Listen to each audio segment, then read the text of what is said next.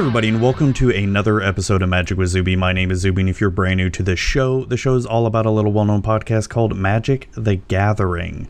So in today's episode, we brought on none other than senior Magic designer Gavin Verhey to come on and discuss Magic design and a lot of other stuff too as well. Talked about so much stuff there, and it was great having him on. Really enjoyed him, and yeah, it was just a great episode all around. But before we get into it, let's get a little bit of ads out of the way. Magic Zuby can be found on iTunes, Google Play, Stitcher, TuneIn Radio, and Spotify. If you want to help support the show, you can help support the show at Patreon at patreon.com/magicwithzuby.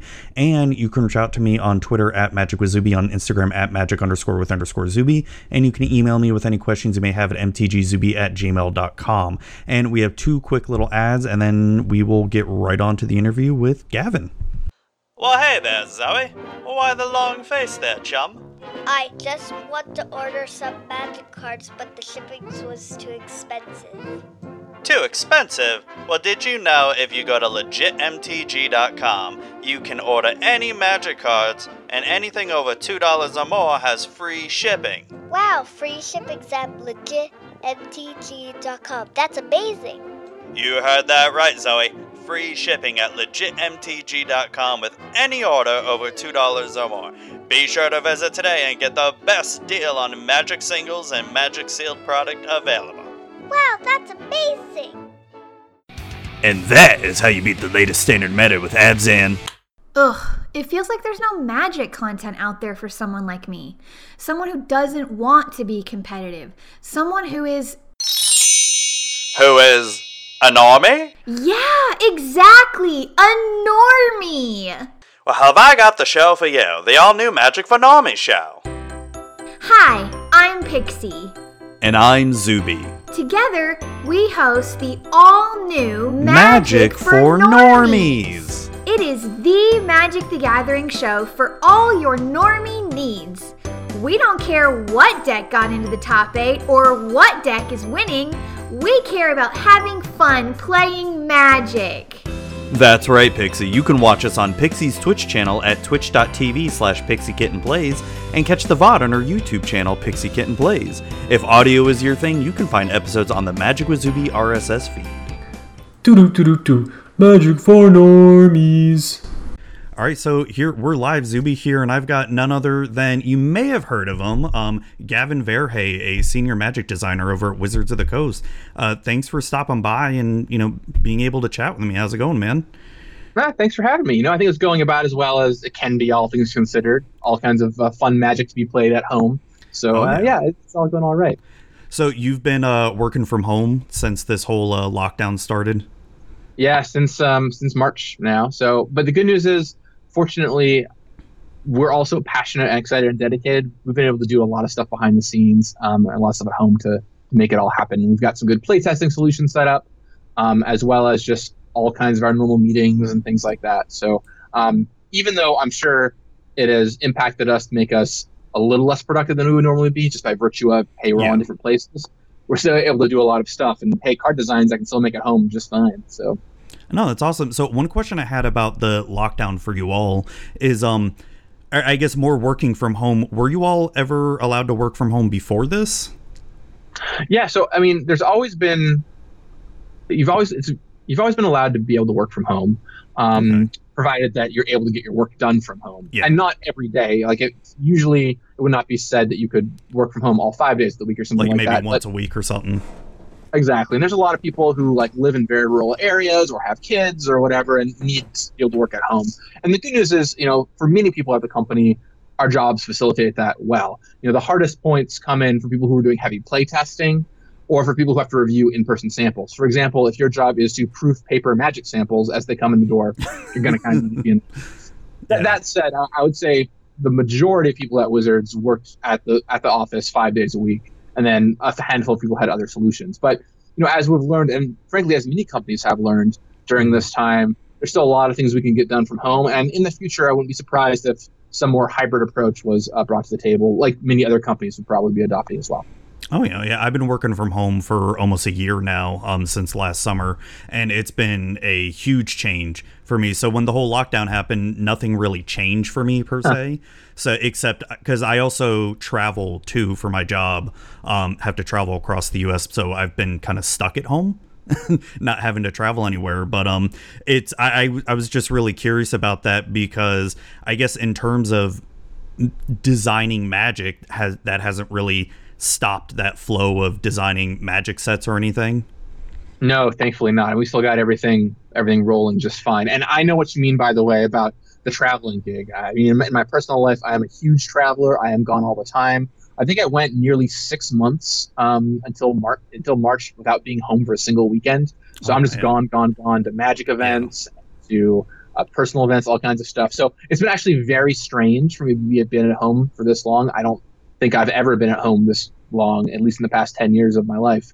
But it's also allowed me to get a bunch of things done at home and, almost re-spark some of my original passions. I've been playing a lot more games, and actually I hit Mythic on Arena because I had the time to dig into that. I started making my own Magic videos because I've had some time to work on those projects. So it's been fun to kind of just do some stuff around home. I feel like, Rosewater always says this thing, restrictions breed creativity. Many of us have probably heard this quote before. And a big question for me was, during this time, I'm really restricted. We're all really restricted. But what are things we can do that we couldn't normally do? And, so for me, like, I'm traveling so much and so busy with work and the office most of the time that I couldn't make these videos. But hey, now I can finally do that. In my personal life, I've been able to do a lot of all kinds of online events with friends from around the world who would never be able to be in the same room together, but we're all at home. So, hey, let's have a group murder mystery or something. And so it's really fun to be able to find those activities and find things that you couldn't do before, at least. So finding that silver lining, at least, is nice. And hey, as the designer, I am always looking for new things to design. I know, that's really awesome. That's it's great to hear stuff like that. The other thing, oh, sorry, just lost my. Of course, someone had to show up at the door during this. I sent them there for you, actually. You should go. You're going to have a little thing. You're going to be like, boop, and you're going to forget everything I told you. I am so sorry. I just need to put you on a quick hold, okay? No, no problem at all. Okay, recording again. Sorry about that. Just had a neighbor at the door here, just, right in the middle of doing this interview. Doesn't usually happen. I don't really get too many people coming to my door, but especially now. Okay? I know, right? It's the least likely time someone would come to your door. I know, right? So when you were talking about restriction breeds creativity, I've noticed you've been doing TikTok videos, and you've been doing that Good Morning Magic show and all that. When has that been, not just TikToks, but the Good Morning Magic show, has that been something you've been wanting to do for a while, or just never had the time to do it? And yeah, absolutely. You talk to some of my friends and they will tell you, I've talked about doing a YouTube show for like 7 years. And, it's one of those things that you're always like, well, if I just had more time, I would do this. But I mean, not to sound like some kind of highfalutin person, but my life was super busy. I was just out all the time. There are many, many, many, many weeks where if I was even in the same state, my time at home would basically be waking up and going to bed, and I'd just be out the rest of the time. I had a really busy social life, had a lot of stuff going on. And then I had a lot of work obligations and travel and so on. And so it just didn't fit into my life very well. And as much as I wanted to do it, I couldn't make the time for it. So being at home, I was like, well, this is, if I'm ever going to do it, this is the shot. And, it's one of those things, too, where you kind of need to get the momentum rolling on it. And then once the momentum is carrying, maybe you can keep it going. So now, once we're out of this whole situation, there's a chance I might continue it in some form afterwards. Might have to change forms a little bit. Maybe they can't be as often, but I'd love to keep it going. But it's, now's a great time for me to, for example, learn all this video editing software and know that I can do it and build an audience and all this stuff. Yeah. Because doing that mixed in with everything else, I wouldn't have the time for. So it's a great time to try and learn how to do something new. And I encourage everyone out there to think about the things that you've always wanted to do and realize now is maybe the perfect time for it, right? Even if it's just sorting your Magic collection. Now, if there's ever a time to be at home sorting Magic cards, now is probably that time. So go for it. All right, awesome. So speaking of doing that Good Morning Magic, you were also once a part of the still going on Monday Night Magic podcast long time ago, and also part of the MTG Cast podcast network, where they're both still going on. And you used to write a lot of articles. I mean, you were just basically everywhere before joining with WotC. Do you miss those days at all?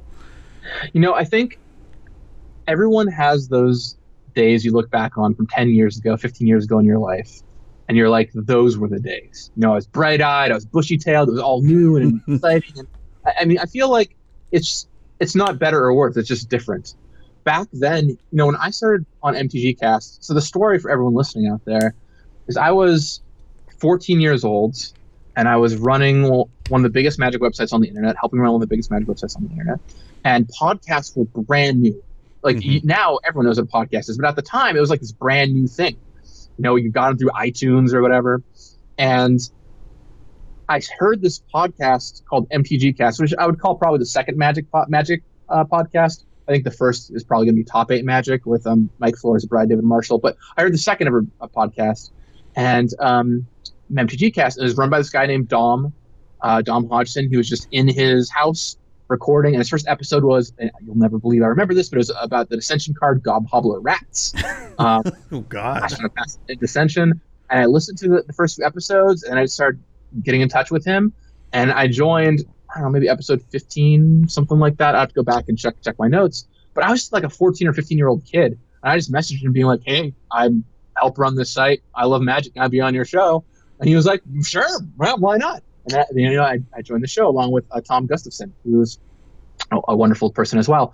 And then we ran for my ran was for hundreds of episodes, and that became my thing. And I was writing articles at the time. I got picked up for Star City Games. I was writing things for MTG Salvation, and I was I started going pro at Magic and all these things. And I feel like my path here. There's this line in a Hemingway book about how did it happen? Right. And I get asked this question a lot. How did you get to where you are today? And the response in the book is gradually, then suddenly. And that's exactly how I feel, right? Where it's like I was just all these tiny little things I was doing, and none of them really seemed to move the needle at all until one day it all came together, and it really made a big difference. And so I encourage everyone out there to take whatever avenues you can, that lead to the path you want, whether it's in Magic or something else, because it's going to be the culmination of all those things together that make it seem like it happens. To many people, if you are successful, it will seem like an overnight success, because one day to you just see this person online doing stuff, and you're like, wow, how'd they show up suddenly? But to the world, that was years and years of you working. I mean, Taylor Swift is one of the biggest names in music today. Yeah. And a lot of people are like, oh, she was just discovered overnight. Well, sort of, but she spent years and years practicing to get to the point where she was before she was a household name. I saw her open a show for Rascal Flatts at one point. Oh, wow. Yeah, she was just like this kid who was just opening this country show. And it was at such a different time. So everybody kind of evolves in a different way, and every little thing you do can go a really long way. And I could tell stories about those days for ages about all the things that I did. But in summary, everything led me to where I am now. And when I was 11 years old, I wanted to be able to design Magic cards. So to finally be doing it is a total dream. So what was your first Magic set at 11 back then? Yeah, so so the story as it goes, and I've told this a number of times elsewhere, but I will tell it again here because I really do love it so much. When I was 10 years old, I started playing Magic. And when I was 11, I decided I wanted to be a Magic designer. And so I grew up in Seattle, which is very fortunate for this because we had the big pre-releases, and all the Wizards employees would come around to our pre-releases. Mm-hmm. So I went to the Odyssey pre-release, and Randy Buehler was there. And Randy was the VP of R&D at the time. And so I went up to him, and I was 11 years old. And I said, Randy, I'm ready to come work for you. I want to come work in Wizards designing cards. Let's do this thing. And he looked at me really seriously, and he said, all right, kid, you're going to need two things. The first thing you're going to need is a college degree. And my heart just sunk, right? Because I'm 11 years old. It's going to take forever. But the second thing he told me is that I should become a really good Magic player because they like to hire people who know the game really, really, really well, or who are well known. Often you're reached out to for this position. And I thought, I don't know about the whole college degree thing, but pro Magic player, that's got to be easy, right? So no problem. At that moment forward, I kind of dedicated myself to pro Magic. And so I qualified for my first pro tour when I was 16. I started college when I was 15. I graduated college before I was 20, and Dang, I played pro. And so I basically went on the exact path that Randy taught me. In the meantime, when I was a kid, when I was 11, I actually designed my own Magic sets. That became what I would do, right? I would design stuff. I ran mini card creation forums online. When my friends would come over for like a sleepover, we would just make our own Magic set and then draft it, right? So that was totally that's awesome. And actually, I still have it. It's a really fun story is when I was a kid, I would make all these Magic sets, right? And play with my friends or whatever. But at some point, I went pro, like 15 or 16. I started playing a lot of pro Magic, and I set all that stuff behind me, left it all home. Well, I got hired at Wizards when I was 21. Mm-hmm. That's 9 years ago now. Wow. And when I came back for the Thanksgiving holiday, I came back home to my parents. My mom handed me this box. And inside this box were all the cards I made when I was a kid, 11, 12, 13 years old. Wow, she kept it. And yeah, it was amazing. And my mom, she's been great about keeping memories, and hats off to her. Our life is well categorized and full of great memories. But I looked through this box, and the cards are just ridiculous, right? Like, imagine what an 11 or 12-year-old would design. All this nonsense. Things like, lands that have tap, draw 2 cards, or add 2 mana. There was literally a card sounds amazing. Yeah, it was strong. There's a card that costs 0 mana that just said "you win the game" on it. That was the card, right? We called it really broken card. There's just stuff that's completely nonsense. But I was flipping through, and I was working on Gatecrash at the time. That was my first set I was on the team for. And I found this card, and I thought, wait a second, this could actually work. So I came back to the office after the break, and I pitched it to Dave Humphreys, who's the lead designer of Gatecrash. And it was actually a really good fit for the set, and he put it on in. So it's Serene Remembrance. It's this card that costs a single green mana, and it shuffles itself and 3 other cards from your graveyard into your library. And it's a completely unnoteworthy card. Like, it was basically, you could sideboard this in if you were getting milled or something like that, But it was a really important card to me because it was a card I made when I was like 11 years old. It got printed in a Magic set. And to me, that's awesome. Yeah. So it's a fun story.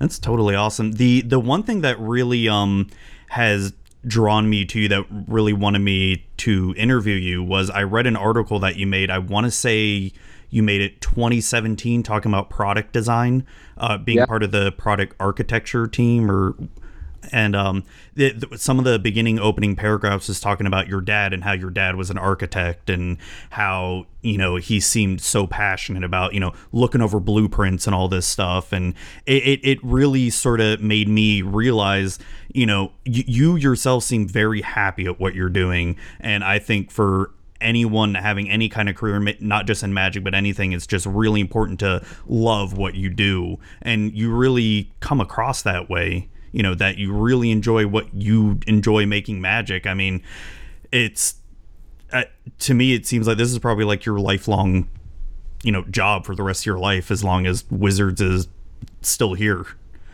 I would like for it to be, and I love what I do, and I'm so happy and fortunate I get to work with really talented people who also love what they do. And I'm not going to say that every day is all sunshines and roses, right? I mean, that's every job. Yeah, there's hard work, but the fact that most of my day is spent talking about Magic cards is pretty sweet. And that I am someone who is in the really fortunate position of getting to be a kind of face for the game and get to talk with so many players. It's really awesome. I'll say that for me, I talked about in that article I talked about my dad being an architect, and he's a very passionate designer, much like how I'm a very passionate designer. And something that I've learned is good design principles extend beyond just Magic. And when I talk to my friends who are architects or fashion designers or game designers or any kind of different designer, design is kind of what makes things run. Everything is designed to some degree, if you think about it, right? Or at least most things are. And good design principles are good design principles. So it's really interesting to be able to talk with a lot of my friends from extremely different professions and still be able to have conversations about why you would do these things based on design. Because ultimately, what you're designing for most of the time are humans. And humans tend to have certain ways about thinking and doing things. And it's so fascinating to be able to talk about, okay, here's why this fashion design cycle works the way it does. And be like, oh yeah, I totally get why you would have to predict now what's going to be popular in 9 months. And it's not actually that different, right? You think about Magic sets, we're designing sets that we have to figure out. We have to figure out a year from now what players are going to want. 5 years now what players are going to want. Well, hey, in fashion design, they're trying to predict what the fashion line is going to be for winter or for next spring or something, right? I mean, it's not that different in a lot of ways. And just the principles, what make you decide certain things, continue to evolve. So I find it all very fascinating. No, it's also, it's very similar to what my day job is. I'm a network architect for my day job, so I have to design networks for hospitals and outpatient clinics around the country. So very similar. I have to make sure things are running. I got to keep up to date with the latest technologies, make sure, you know, very similar to what you're talking about. I mean, not exactly the same, but similar. Well, from one architect to another. Well done. Thank you. So one of the first questions I want to ask about just Magic design, and this has been one of the things that just really boggles my mind with Magic designers like yourself, Mark Rosewater, all of them. How have you guys not run out of ideas after 25 plus years of Magic? It's like, so before you answer that, it's, you know, I've been playing this game since Urza Saga. I've seen, you know, and I played on and off and all that. And it's just, and I haven't stopped playing since M13 came out, and it's just been one long, strange journey through Magic since then. And it's just like, Ikoria, for instance, right? The mutate mechanic, I love it. The companion mechanic, it's really, really cool on paper. The what's the other one from? There was 3 different mechanics, right, from Ikoria. Why am I forgetting? Mutate, companion, cycling. Cycling. I thought, no, was it mutate and the keyword counters? Oh yeah, the counters. Yeah, all the different counters. It's, how have you guys not run out of ideas yet? It's, yeah, you know, it's so interesting. So before I came to Wizards, I asked myself the same question, like, how much design space is there really left with Magic? How much is there to do? Haven't we done it all? Like, when you think about a Magic card, there are only so many game terms and so many ways to combine them. And a big barrier is your text box is actually not that big, right? You only get this much text to work with, so you are kind of limited in what you get to do and say. And so before I came to Wizards, I had some similar concerns. 1 week into Wizards, all my concerns evaporated. There are ideas I have heard in my first week of working at Wizards that we still have not done that will be gangbusters ideas when we do them. Because you haven't had enough time to do it yet, or just the set hasn't approached the right opportunity. You know, a really interesting thing, I think, and this is something that took me a long time to learn, and was one of the things that I had to really embody eventually at Wizards, is that you're really tempted to do everything as soon as you have the idea, right? That's just the human temptation. Is, I've got this idea, it's awesome, let's do it. And if everyone agrees it's awesome and let's do it, well, you'd think, well, of course I'm going to do this, right? If you're like, hey, honey, I'm going to build a cabinet in the kitchen because that's going to be awesome for us, of course it's going to be like, well, yeah, go build the cabinet, duh. But Magic works on like a very different time frame. And a big thing for us is not about just doing something because it's cool, but doing it because it's both cool and it's right to do. And for us to use a mechanic or to use an idea, it should be the right time for it, in addition to being a good mechanic. So there's a lot of things we've held on to in our back pocket for years until, hey, this is finally the right time to do it. I'll give you a great example, and that's Ikoria. You know, the idea of layering cards on top of each other, that's been happening in games for aeons. Like, other games have done it. I mean, even like Duel Masters, another game we produce, has done this kind of evolution where you do this. It's not a mystery to me that someday Magic would do that. But we could have done it in any number of sets. We waited until this one. Why Ikoria? Well, because it's finally a set where you want to mutate and grow and evolve your creatures, and it was the perfect fit for that. So we put it here. And there's a ton of other ideas we have that will be things that an entire set can rest upon. We just have to go to the right setting for. So as we continue to do more settings, you'll see those happen. There's so much cool stuff out there that we have not even touched yet that would blow your mind. Wow. There's like entire categories of designs that when you do the first one, it'll unlock whole new ways to think about how Magic can be played. And sometimes we're gonna take risks, right? Like we have taken some big risks too. You know, I don't need to say much more than the word companion just to elicit all the thoughts and discussions that have come around that. But I think it's really important that we do try some of these things out. And look, they're not always going to be right. They're not always going to hit appropriately. But it's important that we try things out so we can learn about them, because sometimes they're going to be hits. I think back to Innistrad, and we did this double-faced card mechanic, right? Mm-hmm. And if you were playing then, if anyone out there was playing then, nowadays you're like, oh yeah, double-faced cards, cool, sweet. That was huge. I mean, people were It decrying that as the death of Magic and as things would never be the same, and this mechanic doesn't work, and so on. And they started playing with it, and it was amazing. And now we use double face cards pretty regularly, and it's a huge hit. There are other things we've tried out that have not been as successful, and we've had to kind of kick them to the curb. I think it's so important that we keep trying these innovations to find the ones that work, and that's just the nature of being a designer. Not everything's going to be a hit. You're going to end up with some stuff that's not successful, but you got to find the stuff that is, so you can keep using it.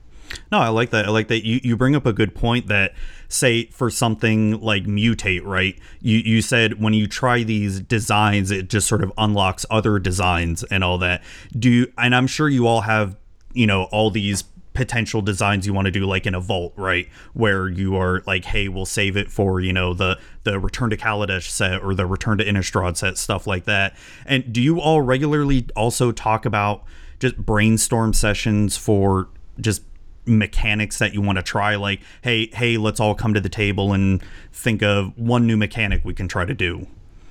Well, it's actually, man, you were setting this up so perfectly, you don't even know. That's actually where ability counters came from. So once a year in game design, we have this thing called a hackathon. It's modeled after what a lot of digital teams do, with just like a week-long, set aside all your other work, and for this week, you are just going to work on some entirely different project. And we started running these for all kinds of things, both for product design. That's where sets like Commander Legends and Modern Horizons came from, and Jumpstart too, which is all really cool. But we also started doing it for mechanics. And so we would break off into little teams and explore entirely different ranges of mechanics. And after we did the Punch-Out tokens in Amonkhet for like brick counters and stuff like that, exert counters, we realized, wow, maybe we could do a lot more with this. And so me and Mark Rosewater and a couple others during our hackathon set up a little counters mini team of what could we do with Punch-Out counters. And we came up with the idea of ability counters, and it just hit us like, oh my gosh, this is amazing. And that's where it all came from. So you're absolutely right. We do have meetings like this. We do have about one week a year, where everyone is dedicated to let's come up with cool mechanics. And then we sort of put them in the vault for the right occasion. Then we do a big presentation to the whole design group, and then we put them in the vault for use down the road at some point. That's awesome. That's awesome. There was one ability counter missing though, Gavin, and I'd be remiss if I didn't mention it. It's banding. Oh yeah. You're like, exclusion of haste, whatever. Banding, come on, man.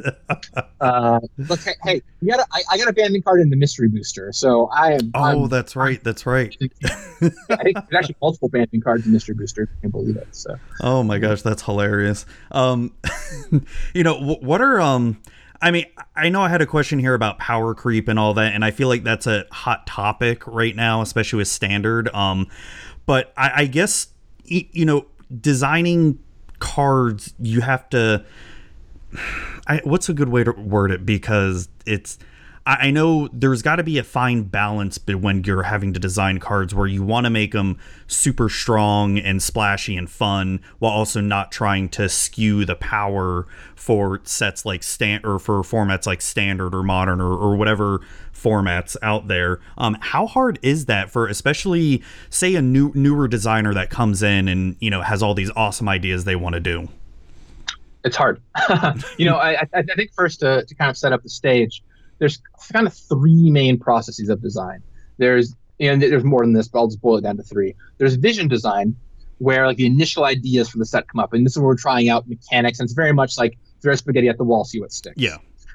That's like a super early process. Then there's set design, in which the set gets a lot more tuned and refined, and we color the mechanics down, and the cards start to get more final. But during the tail end of set design, we kick off play design. And play design is where like the really strong balance focused players, many of those who come off of the competitive circuit, are testing these decks. And frankly, that's where a lot of the balance stuff happens.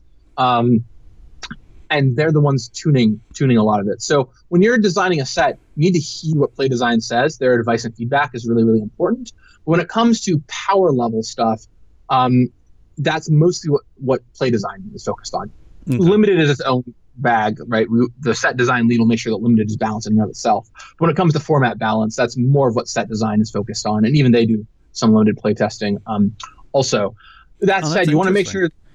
That said, you want to make sure that that your mechanics are going to be things that can be fun for constructed purposes, and for balance purposes, and can work. This is a dumb example, but if I submit a mechanic that's mana cost, you win the game. I'll call it Winify. We're not going to make this mechanic. Let's just say that we did a called Winify, and it was a keyworded mana cost, you win the game. Well, that mechanic is clearly not really going to work out, because either it's going to be priced so low that you're just going to end up with people winning the game all the time, or play design most likely is going to have to price all of the mechanics so highly that no one ever activates it, which is just a total loss. Yeah. The other thing, too, that is really tricky about balancing our game, and it's something that I had to learn really early on, I was taught this very early, is we have to assume that we're always going to be wrong.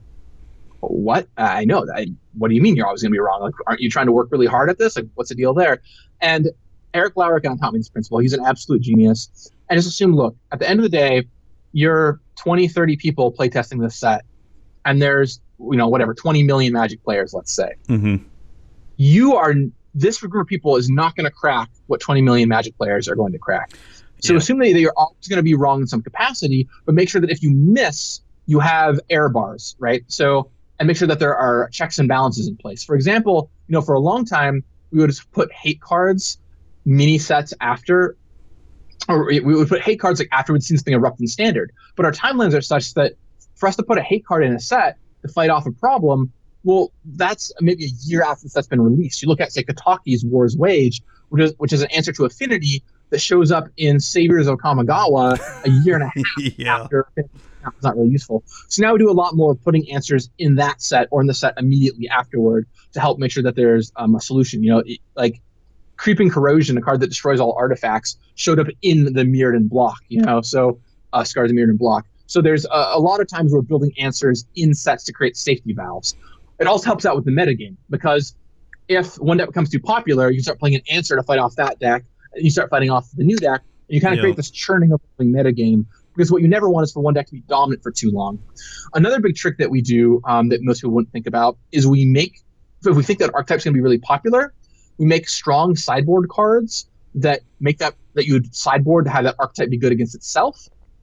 For example, if you have a monocolor hate card, like counter target blue spell, Mystical Dispute is a good example of this. Mm-hmm. It's a card that you would sideboard against very similar decks. And by doing that, you take up 4 of that deck's sideboard slots, which then means that other decks are perhaps poised to come up and beat you down. So there's a lot of small little things we can do there to help make sure that the format is always evolving, because you want to make sure that standard format is changing out, because otherwise, the same deck is dominant for 3 months, and that's when you start ending up with trouble. And we try really hard to try and avoid that. And we are not always successful, but, we try our best. Do you find it easier to make those hate cards now that each set is contained in its own expansion? Like, we no longer have 3 blocks of Theros and 3 blocks of Khans or anything like that. It's now just 1 set of Throne of Eldraine, 1 set of Theros Beyond Dead. Do you find that easier now to do? I think maybe slightly so. Yeah, I mean, it definitely helps out with limited, too, because if you want to put your hate card for a set's theme at uncommon, well, that's going to be a big problem when you're drafting that card with that set, right? Imagine if Creeping Corrosion that destroyed all artifacts in Mirrodin Besieged was an uncommon in that block. It would have caused a lot of trouble. Where if you have the Destroy All Enchantments card in the set after Theros, now it's not a big deal. Like Barrier Break, that card from Korea, 5 mana, exile 3 enchantments. That could have been a really big issue in Theros block. It might have been absolutely backbreaking. But here it's like, well, it's a great safety valve if you need it. Not really a problem inside of standard environment. So yeah, I think it's a little bit easier. Although ultimately we would still just make the card if we needed to make the card. Hate cards are notoriously not on theme for the set because they're hating on other stuff, and that's just the nature of the beast. Okay, that makes sense. One of the questions I actually had, just speaking of set design, as I've begun doing set reviews for standard sets on my podcast, I notice a lot of the same types of cards for each color of the color pie. Like white gets a lot of pump and exile effects, blue gets, counterspell, tap, or bounce effects, etc. How necessary is it to stay within the confines of the color pie when you're designing sets like that? Extremely. I mean, the color pie is really part of what makes Magic work, and we have to be very careful not to mess with it. Now, I think there's an important caveat there. The color pie is also always evolving. We're looking at new things to give it. The big discussion right now is white. I'm sure you've seen many of these discussions running around. It's super weak in Commander and Standard and all kinds of other formats. It clearly doesn't have enough tools, doesn't have any mana ramp, doesn't have any card draw. Where can white be? At one point, believe it or not, although many will not remember this time, green was accepted as the worst color in Magic. If you played green, you were a joke. Why would you ever play green? Yeah. And so the color pie is always evolving, and we're always looking at new things to give the color pie. That said, the structure and framework of the color pie is what makes Magic work. If every color can do everything, then there's no reason to play certain colors. So let's play all the best cards. And historically, although they're fun if they show up every now and then, when really strong 5-color decks emerge, it becomes this like gross mishmash of just every card is being played. I think back to the Vivid Lands in Lorwyn block, and how it led to all 5-color decks that just played all the best cards. And those are kind of fun for a little while, but quickly it makes Magic lose its novelty. So that color pie is super crucial, and we have to be very careful that we don't break it. Now, we do bend it for set themes on occasion, and that's, I think, where you see some of these interesting bends come, right? Like, oh, hey, it's Theros. Black is going to need answers to enchantments. Can we find a way to do that? And so we started having Black sacrifice some enchantments, for example. And yeah, that worked out totally fine. So you'll see us bend things, but breaking the color pie is something we really are careful to not do. We have a whole team set up to look at that. So does that team also help when they find yourself, like you as a designer, if you're finding yourself, maybe you make a black card, right? And it sort of bends that color pie a little bit. Will they QA that and be like, nope, we can't do this because black does XYZ? Yeah, so we have this group set up called the Council of Colors. There's one person for every color, and their job is, in addition to all their other design duties, is to review all the new cards of that color that are coming out with each set and make sure that they fit into their color pie. And then after they do a review, which they do twice per set, one kind of in the middle and one at the end, then there's a meeting between them and the set lead for that set to be like, hey, look, here's the issues we found. Here's what we think needs to change, and here's why. And either the set lead states his case for like, oh, hey, here's why it's this way. Can it please stay this way? Or more often, they're like, oh, wow, that's a great point. We'll modify the card accordingly. Okay. No, that pretty much answers my question on that. That's interesting. That so a lot of it seems like a lot of it has to deal with if the set can support the bending of the color, they'll allow it. It sounds like. If it can support it. Like without going too far, maybe, or... a lot of the times what happens is they get into the meeting room, and then we ask the set lead what their goal for the card is, and there's just another way to accomplish their goal with just some different words. Many times, the players notice color pie breaks on cards that really, really break the pie, but a lot of the time, it's just how it's worded. To give a great example, a black card would more likely give something -X than dealing damage. It can deal damage, but it's more likely to give -X. So you make a card that's single black mana, deal 3 damage to a creature. Oh, that's not black. But a single black mana to give something -3/-3, well, suddenly that's black, right? So there's a lot of just very tiny tweaks like that you can make, which don't change much of the functionality. It changes it some, certainly. Yeah. But don't change the functionality greatly, but give you the same effect. It's not always the case. A classic joke is with black, you just have to lose 1 life onto it. So there's a lot of effect. Let's make sure there's some life loss in here to make it feel more black, as one example. Oh, that's interesting.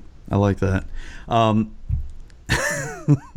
So one of the questions I also wanted to ask, you guys probably get tons and tons of player feedback, not just from Twitter, on Reddit, on emails, whatever's out there. How often do you all read that feedback? All the time, every day, forever. Everyone is different in this regard. I think different people want to have different levels of connection with the Magic community. I can't speak for everyone in the department. I'll say for me and Rosewater too, the community to me is the heart and soul of Magic. Magic would be nothing without the Gathering. It's the people of this game are so important to me. I made lifelong friends. We tell stories. I love playing Magic with friends. It is so crucial to me. And so reading all that feedback is great. And I spend a lot of time on Twitter and Reddit and YouTube now and everywhere reading comments. And Magic players have a lot to say. And a thing that I get asked a lot, a pretty popular question is, how do you deal with it all? Because a lot of the time, a lot of this feedback, people just naturally are a lot more inclined to give negative feedback than positive feedback, right? If everything's going great, people you don't get told, great. If something's wrong, they will tell you why. And as a result, a lot of my job is, getting beat up on by people sometimes. And people ask how I deal with that. And to me, it's really important. And I actually love reading all the stuff, even the stuff that can seem a little hateful sometimes. And here's the reason why. All feedback, when people are giving you feedback, what they're really saying is not, I hate you. What they're saying is, I really care about this thing. I care about it so much that this thing bothers me about it. Please fix it. And to me, that shows, hey, I love this game, not I hate you for what you're doing. And almost all feedback, even when it's really, really strong, comes from a position of, I love this thing. And so when people online are complaining to me about certain aspects of Magic, I'm kind of grateful to some degree, because you look at most games in the world, they have the problem where they just don't get feedback. If you look at board game designers, you talk to most board game designers, there aren't Reddits full of people talking about their games. Did they have a success? Did they have a failure? Did all their mechanics work out? No one knows. And when they go to make another board game, they don't know if it was a success or not. And that's true of many indie games. It's true of all kinds of things. We are so fortunate to have this feedback loop with players where I can post a new card on Twitter, and literally in less than a minute, I can have people telling me all the things that they love and dislike about it. That's amazing.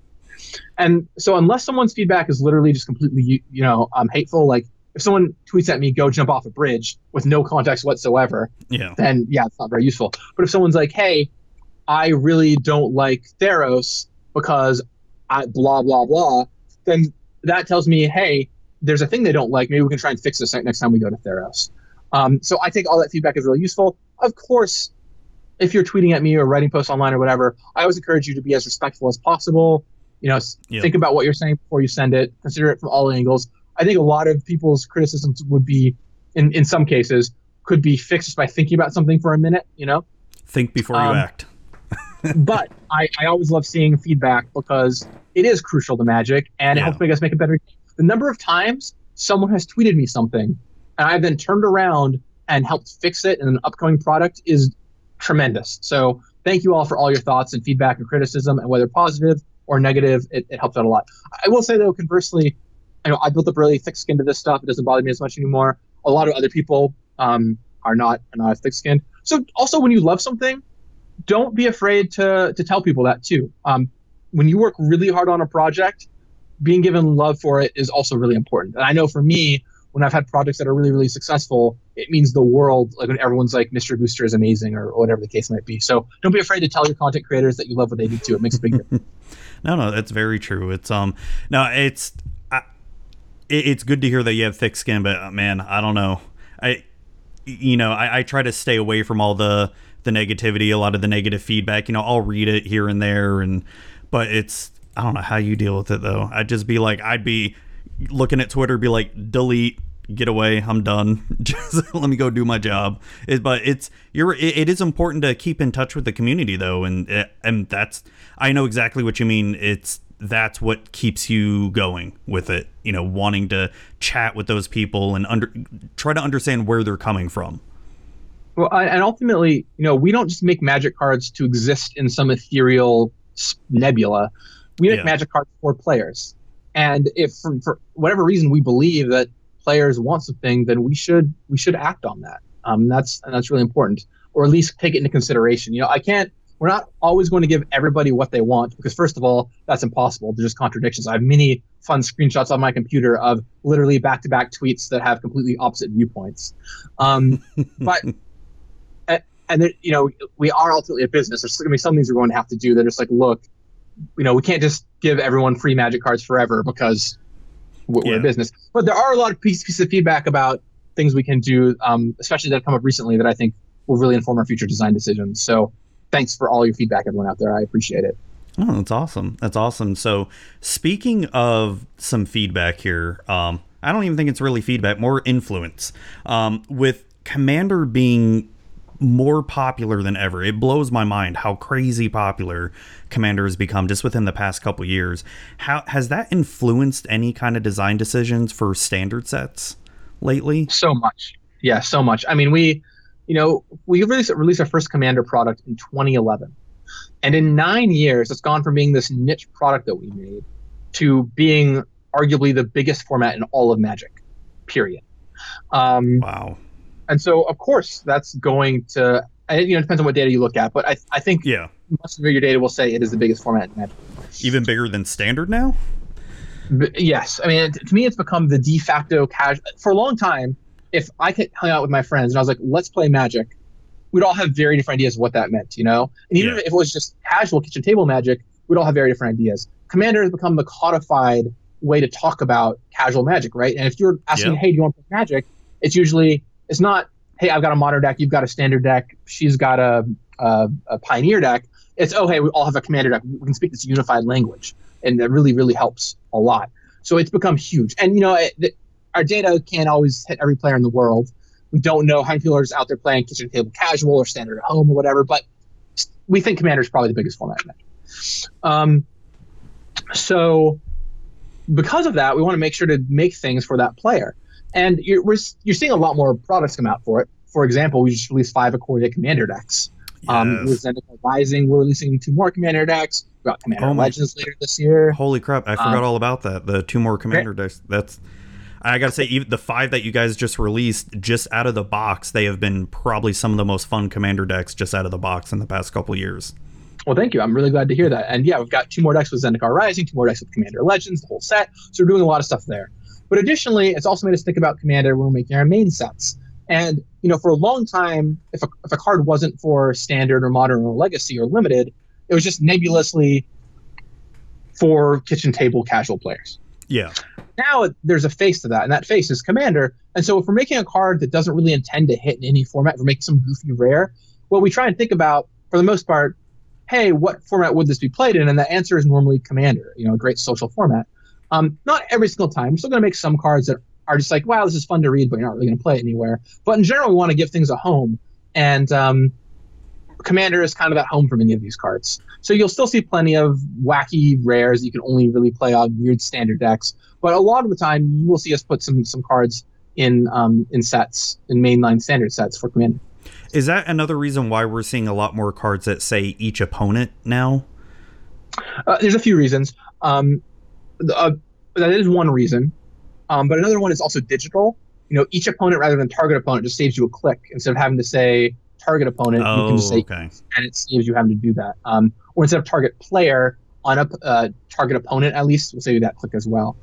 Another big uprising of Commander that we first saw with Dominaria was more Legends in sets. And you've seen that kind of uptick since Dominaria, because first of all, we learned is it's just sweet to be playing Magic and have Legends running around. It makes you feel so much more invested. Like when your legendary creature, when Sir Gwyn dies, you're like, oh my gosh, this person died, as opposed to just like, oh, another goblin, whatever. I don't care. It makes the game feel a little more epic.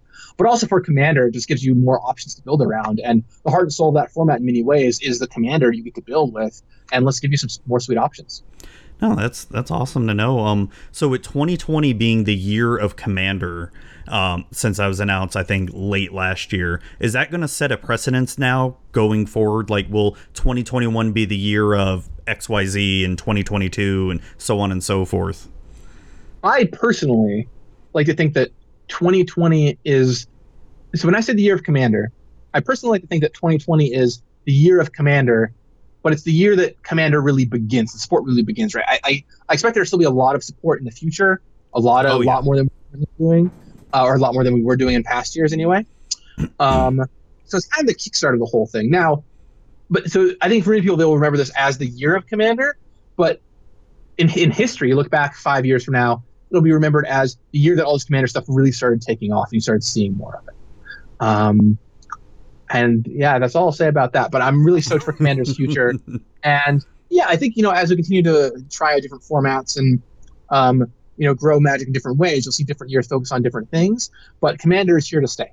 And we want to keep doing stuff to support it. And it's clear that our products were mismatching the audience's need, right? If you think about those 9 years since 2011 to 2020, well, until this year, we've only done one Commander release a year, and the format's gone from being something small to maybe our largest format. So clearly we should be doing more, and calibrating exactly what that right level is going to take some time. But, this year we've got a full booster set and a bunch of decks for it. So I keep forgetting about that booster set. Oh my gosh, that's going to be Commander Legends. Commander Legends is my baby. That one I'm excited about. By the time Commander Legends releases late this year, it will have been almost 6 years since I started working on Commander Legends. Think about that. 6 years ago. What were you doing 6 years ago? I was coming up with Commander Legends, right? So that is, it has been a long time coming on this set. I'm so excited about it. And it is the set I am this year single most excited to tell you more about. And I wish I could say more, but you're just gonna have to be patient. So have you ever, speaking real quick of just a commander booster or anything, speaking of mystery boosters, I recently was challenged to build a commander deck out of a booster box of mystery boosters, and that was probably some of the most fun I've ever had. Is that going to be something we're going to be able to do with Commander Legends? Just, we open up a whole booster box of Commander Legends, or is that going to be sort of supported with just doing sealed commander or draft commander, anything like that? Or you can't talk about that yet? No, Commander Legends, I mean, my pitch was Commander meets draft. Okay. So it is the first set you will be able to draft Commander. I can't get into exactly how it works. It'll be a draft Commander set, which is amazing. And of course, you can also play sealed Commander. You can crack open some packs or a whole box and build Commander. I mean, if you crack open a box, you'll be able to build mini Commander decks. But yeah, you can crack open a handful of packs and build a Commander deck for sure. And it's pretty fun, you know, to be able to imagine you can sit down and draft it. Or if you want, like, you and a few buddies can just crack open a sealed deck and build a commander deck out of that. And then you can play a nice 4-player sealed deck. For example, even if you're not in the same place, you can do that over webcam. You know, drafting is hard to do over webcams for obvious reasons. But if you all got a bunch of Commander Legends packs and cracked those open and then built commander decks, you can play online even against each other, which is really cool. Oh yeah, my stream community just did a sealed, since we don't have Ikoria pre-release here locally, but my stream community and we did the spell table. We did a 4-person Ikoria sealed pre-release where we just did a 4-person sealed free-for-all. It was, decks were not very good, but oh my gosh, it was some of the most fun just doing a 4-person sealed like that. Yeah, Spell Table is a blast. If you have not checked it out, they're doing great stuff. Oh my gosh, yes. Play online. And, you know, coming up, well, by the time you hear this, I guess this weekend, a couple days from now, is Command Fest Online. Oh, that's right. So don't miss out on it. That is going to be awesome. It's going to be all day Commander online on Spell Table. You will not want to miss it. You're going to be in it, right? Oh yeah. I mean, I'll be there, but everyone is encouraged to come and play. I mean, it is a world. I mean, that's, you know, earlier I was talking about restrictions for creativity, and yes, it is unfortunate that we are all at home right now instead of being able to out and do stuff. But on the flip side, Command Fest before were limited to 1,000 people or so. Yep. Now it's limitless. Any number of people from around the world can all go play Commander online that day, and I'm stoked about it. Oh, I'm excited about it. There has been one small little shining light out of this pandemic. I have played so much more Commander thanks to a site like Spell Table, with being able to play that with my streaming community and all that. I've built, before I only had maybe about 10 Commander decks. Now I'm like over 20 Commander decks now, and just wanting to keep building more. And I haven't played this much Paper Magic in forever because I've been, unfortunately, and you know, I don't know how you feel about this, but I've been playing a lot more D&D lately. Hey, I love D&D. But I've actually been, before the pandemic, I sort of stepped away from F&M and all that, and I've been working on building my local D&D scene, and it's been taken off great. I mean, before this whole thing happened, and I'm hoping it's still there when stores start to open back up. But you know, so I'd usually maybe get to play Commander once a month if I'm lucky. Now it's like I'm playing it multiple times a week, and just I want more. I can't get enough of it. And everyone's at home, so it's a great time to play. Yeah, for sure. So I think we kind of went over this before in the beginning, where has COVID-19 impacted the way Magic is designed and all? It doesn't sound like it's impacted it too much. Sounds maybe impacted more play design than anything. Yeah, you know, we're a bunch of smart people. We've come up with a lot of creative solutions to our problem. So, I mean, I'm not going to say that it's impacted us zero. It's definitely impacted us. Oh, yeah. But, you know, we're doing well. The Ikoria release has been amazing. I've been blown away, actually, by how well it's done for us. And as far as upcoming playtesting goes, we've got solutions in place for all that stuff. So, fortunately, that's all still cooking. That's awesome. So, one question I want to ask before we start getting to some more fun stuff that are maybe more non-Magic related, and I even asked this to Mishi last year when I had her on the podcast, is you guys have all done an awesome job bringing the world of Magic to Dungeons and Dragons with the Ravnica campaign book, and then the Theros campaign book coming out, I want to say July it's coming out. Now, that being said, when is D&D coming to Magic, a la an expansion set? or even like a little challenger deck or something. Yeah, I would love to see that happen for sure. I think that these books are like a great step in that direction. Oh, I love those books, man. See how they've done, and I think that we'll see how this upcoming Theros one does too, and learn a lot from that. It's the kind of thing that I think everyone would be tentatively excited about, but we want to make sure that if we do it, everyone's happy, everything will be a success, right? Like, how big of an overlap is there really? Well, we'll see once again how this Theros book does and go from there. But personally, I think we could absolutely do it someday, and I'd love to see a Beholder on a Magic card. In fact, yes. I'd put one on there. Mystery Booster Playtest cards, there's a Beholder in there. So. Oh yeah, that's right. I forgot about that. Perhaps it's a harbinger of things to come. Come on, we got to see a Forgotten Realms set one day. We got to see Tiamat as a planeswalker or legendary creature, or even people will probably hate it, Dritz as a planeswalker or something. Dritz gets his spark, and I don't know. Yeah, this idea has been talked about for ages. So, for me, this is a matter in Magic of when, not if. Rosewater plays as if or when game. Yeah. Someday it's going to happen. Someday, certainly it's going to happen. We've seen small little hints the past couple of years. We saw Bag of Holding in M19. Right. You guys... Well, and Zendikar, of course, originally was like a big homage to D&D. Yeah. And although the second set had more of this Eldrazi thing going on, this time around we're kind of going to go back to more of that adventuring flavor, So I think you'll get some of that there too. Awesome. I can't wait. I can't wait for it. I'm super excited about the Theros book. I thought the Ravnica book was even for people out there that aren't even fans of D&D or don't really want to play it. That Ravnica book, just from a lore perspective, was really, really, really cool. Just how deep it dived into just the lore of Ravnica. If people who are the Vorthos community out there, I thought it was perfect for it. Thank you. Yeah, I'm glad you enjoyed it. It was a lot of work by a lot of folks, but I'm really happy with how it turned out. Did anybody on the Magic team have to be involved with either of those books? Oh, yeah. Yeah, Magic is super deep involved, and we're actually incredibly fortunate to have James Wyatt on our team. James Wyatt has been at Wizards, I think this was his 20th year this year, and he was originally on the D&D team before moving to Magic. So he's actually kind of the walker between worlds. He knows D&D really well and knows Magic really well, and he put a ton of work into all these books. So big hats off to James. Oh, that's awesome. So going on to some more non-Magic stuff, some more fun stuff. You mentioned before that you're being able to catch up on other games and all that. What are some of these other games that you're playing here? Yeah, well, a lot of it's funny. It's been a lot of fun to dip my toe into different waters. Be like, oh, I've heard about this thing for ages. Heard about this thing for ages. Let's try it out. But I'll say that other than Arena, which I just hit Mythic in and I've spent probably too much time doing, I really enjoyed the new Final Fantasy VII remake. I put a bunch of time into that. Oh, nice. I remember playing through the original when I was a kid, and that was a blast. I'm also into Animal Crossing. Yes. So nice. Building up my town. Everyone out there is welcome to come visit Mana Coast. It's great. It has 5 areas, each themed to one of the 5 colors. So. That's awesome. That's awesome. I've tried to make mine look like a small suburban town as much as I could. Well, it's probably a lot easier than making it look like a fantasy world of Mana. Let me tell you that much. Oh man, have you posted any pictures of that on your Twitter at all?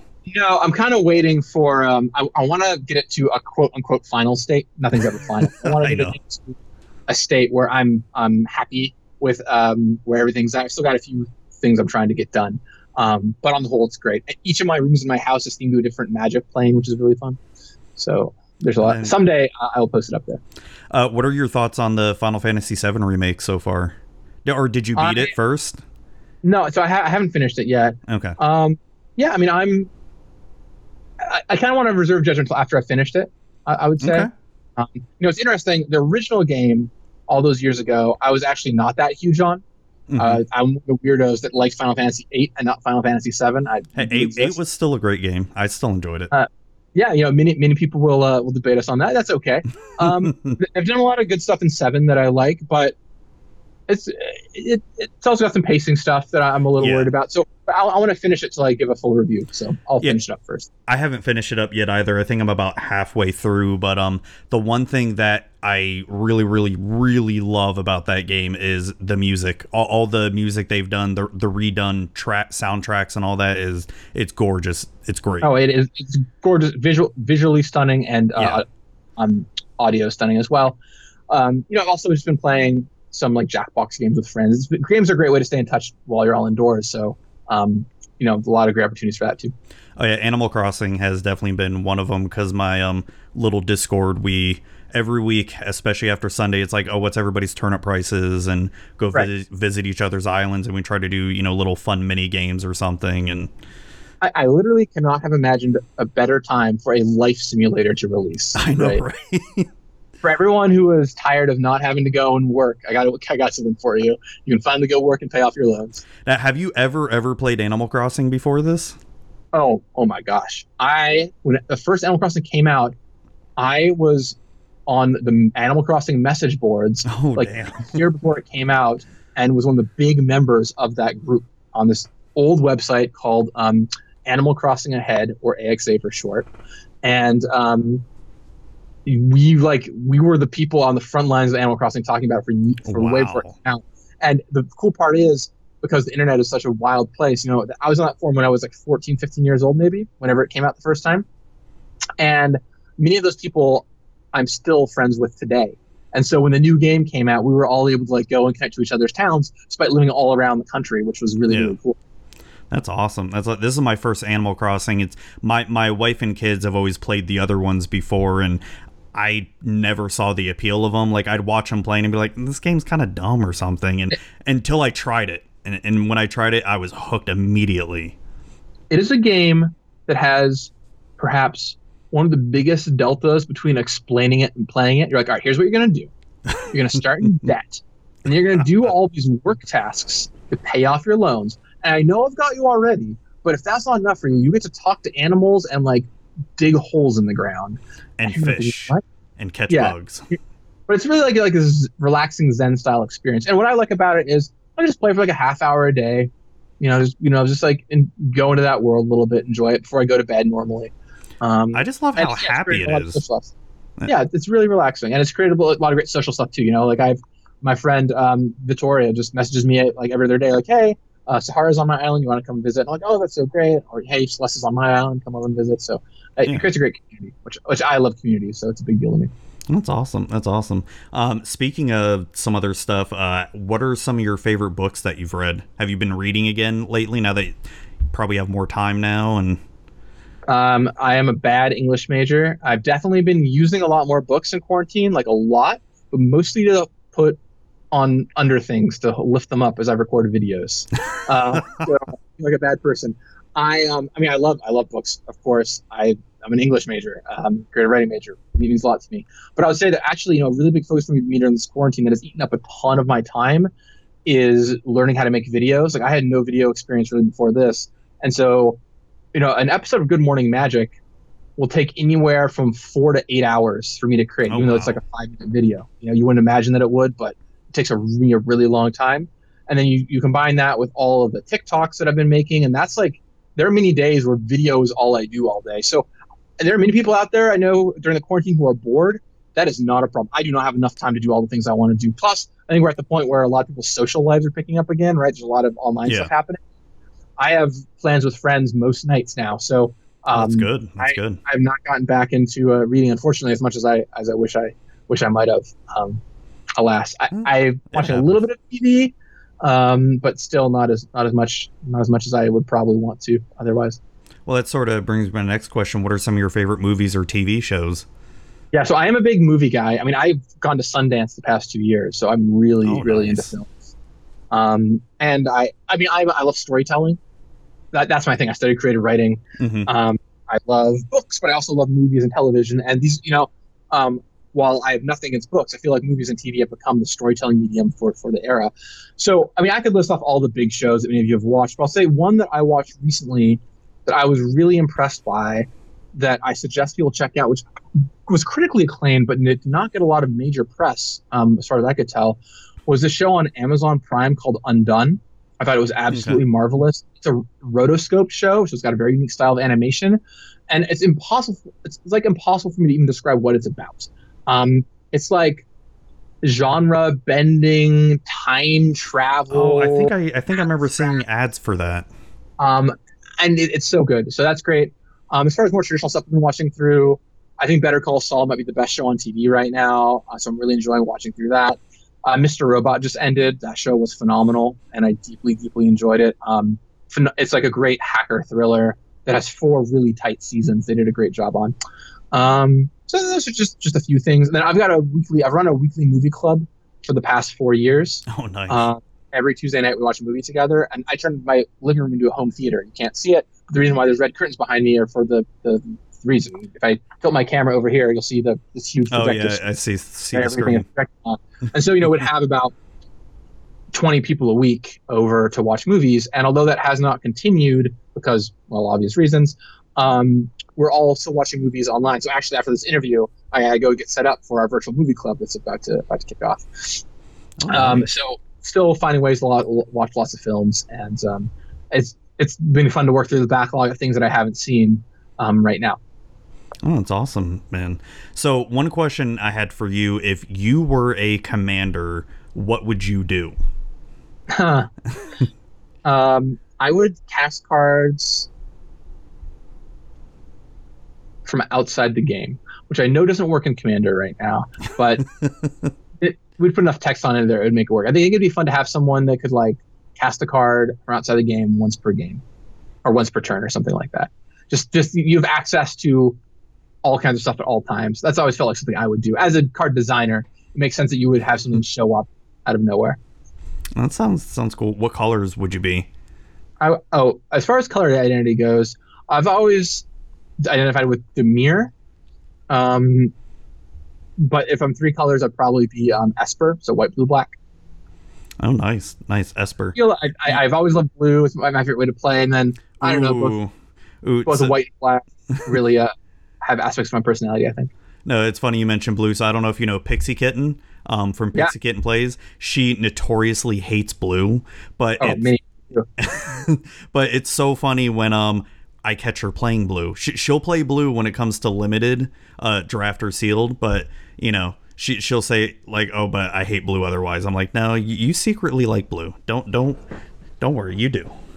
I mean, Sean Plott is a friend of mine, right? And if you've ever watched the Spellslingers television or a YouTube show, he hates blue, but I know that guy. He rolls up some blue cards every now and then. You can't hide it from me, Sean. So have you known Sean for a while, or? I met him on Spellslingers. Okay. But so Spellslingers was this YouTube show we did down in with Geek and Sundry. Great show, really fun. It ran for 4 seasons, I think.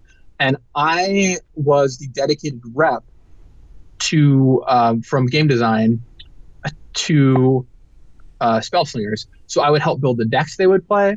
I would come down and make sure that all Magic was being played right. I would teach people how to play. Sometimes people would not have like a great grasp on the game, and I'd have to help run them through it. So I kind of worked on all those different aspects of the show. I got to know Sean through that, and now of course Sean does casting for us. And so like I was just in Hawaii a few months ago, which feels strange to say because traveling, what is that? I know. But I was out there for Worlds, and it was fun to be able to hang out with Sean and on the set of the World Championship. Now, as much as I love Day 9, I still find it weird that he's doing Magic. I love that he's doing Magic and all that, but I grew up like being really deeply entrenched in the StarCraft Pro scene for so long, since StarCraft Brood Wars and all that, and getting to know Day 9 and Tasteless and Artosis and all them, and then when he made the switch to Magic, it was just really, I hate to say off-putting, but it was off-putting because I'm so used to him doing StarCraft. But it's great to see him do Magic now. I still kind of wish he did StarCraft a little bit, but I know StarCraft is not nearly as popular as it used to be, though, sadly. I can assure you, by the way, I'm sure that many people out there listening, maybe yourself as well as Zuby, have wondered what Sean's like in person.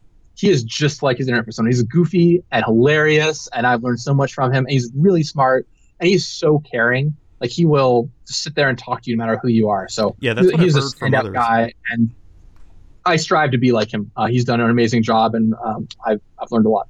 That's awesome. That's awesome. So I have some community questions that I asked some people in my Discord and some of my friends, and I tried to pick out some of the good ones here. One of them did ask, are there any plans to make a tribal Minotaur commander? Now, I know we have Neheb for some of them, but wondering if there's going to be any future Minotaur support. Minotaurs. You know what? Ever since this Minotaur guy started doing the reviews on Reddit, I think we've all started paying more attention to Minotaurs. So that's all I'll say about that. I mean, look, Minotaurs are like a resonant fantasy trope. I think we find places for them where we can. And I'll put it this way: you have not seen the last Minotaurs in Magic. So that. All right, awesome. Another one is, when can we expect to see? I'm going to butcher this name. Flibithip. Fibblethip, yeah. Fibblethip finally become a planeswalker. Yeah, it's a popular ask. Fibblethip does not, as far as we know, have a planeswalker spark yet, but it's always possible. More likely to happen in an unset. So we'll see what happens. You can see on the artwork for the Grand Tour in Mystery Booster, Fibblethip visiting different planes. So at least in Mystery Booster, right. It's been around. So, and one of the last questions here, because I know you got to get going here. What are some non-Magic, maybe non-Magic or non-D&D related content creators do you enjoy watching or listening to on YouTube or podcasts? Yeah, well, I mean, I know technically he is Magic now, but Sean is a real big one, and I will mention him to a tremendous degree. Let's see. Well, for podcasts, I'm a huge fan of Roman Mars. Everything that he comes out with, 99% Invisible, if you've never listened to it, is an inspiration of a show, and I can't recommend it enough. If you're not familiar, it's called what again? 99% Invisible. Okay. And it's a design podcast that talks about, speaking of design, to kind of bring our conversation full circle here, it's a design podcast, and every episode focuses on an aspect of design in the world, about something you've probably never thought about or never heard of, and how it came to be. So they've done an episode on everything from the history of the Portland airport carpet, which is quite famous, to the graphic design of money, to someone who tried to found their own micronation, to all kinds of tiny little things that you've never even heard about. And if you're interested, I can link you a few of my favorite episodes. Just hit me up on Twitter and I'll send them your way. Sure. But I love it first because they're great. They're like 20-ish to 30 minutes long, which is exactly as long as I want a podcast to really be for me. And the stories they tell are things you'll never hear otherwise, and they are fascinating. I mean, I remember one that will all stick in my head is about these 3 people who were in a competition to stay up on a billboard for as long as possible. And the person who would stay up on the billboard for the longest ended up winning a house. They're going to win a literal house by staying up on this billboard for the longest amount of time.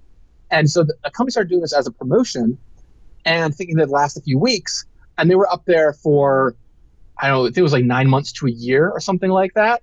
And it became like a worldwide phenomenon back in the 60s or 70s, but now no one's ever heard of it. And it was an amazing podcast. So there's all kinds of great stories. And Roman Mars does great stuff. Highly, highly suggest 99% Invisible. It is an incredible show. Awesome. Is there any other YouTubers or anything that you like? Or Yeah, YouTubers. It's one of those things where you ask me and I blank on their names. I'll have to get back to you on that one. Okay. I do have many that I've subscribed to and watch, but I for some reason I'm just blanking on it right now. I know, that's all right. That's all right. No, I'll have to check that out because I love a podcast like that. Just weird little facts, like Radiolab's one of them, where NPR's Radiolab were just weird stories like that. I love Dan Carlin's Hardcore History, where now those podcasts are a little bit way longer than 20-30 minutes. They're usually like 3 to 4 hours or anything, but Jesus, they are so freaking good. Just really, really good if you haven't checked those out before. Yeah, I'm familiar with the Hardcore History. I've listened to some of that. It is wild. It's just, as someone mentioned earlier at the beginning of the podcast, I did an MTG cast, right? And I'm sure you know this too. Our 2 most popular pieces of feedback, things that we've got the most from people, were number 1, please make your show shorter. We want a shorter show. We want to be able to listen to it quickly. Why is your show so long? Feedback point number 2, why isn't your show longer? I wish it was longer. I need more stuff to fill my day. What's up with that? And there's 2 100% irreconcilable pieces of feedback. And so I respect there's all types out there. And I'm a short podcast guy, so I don't have a ton of time to listen.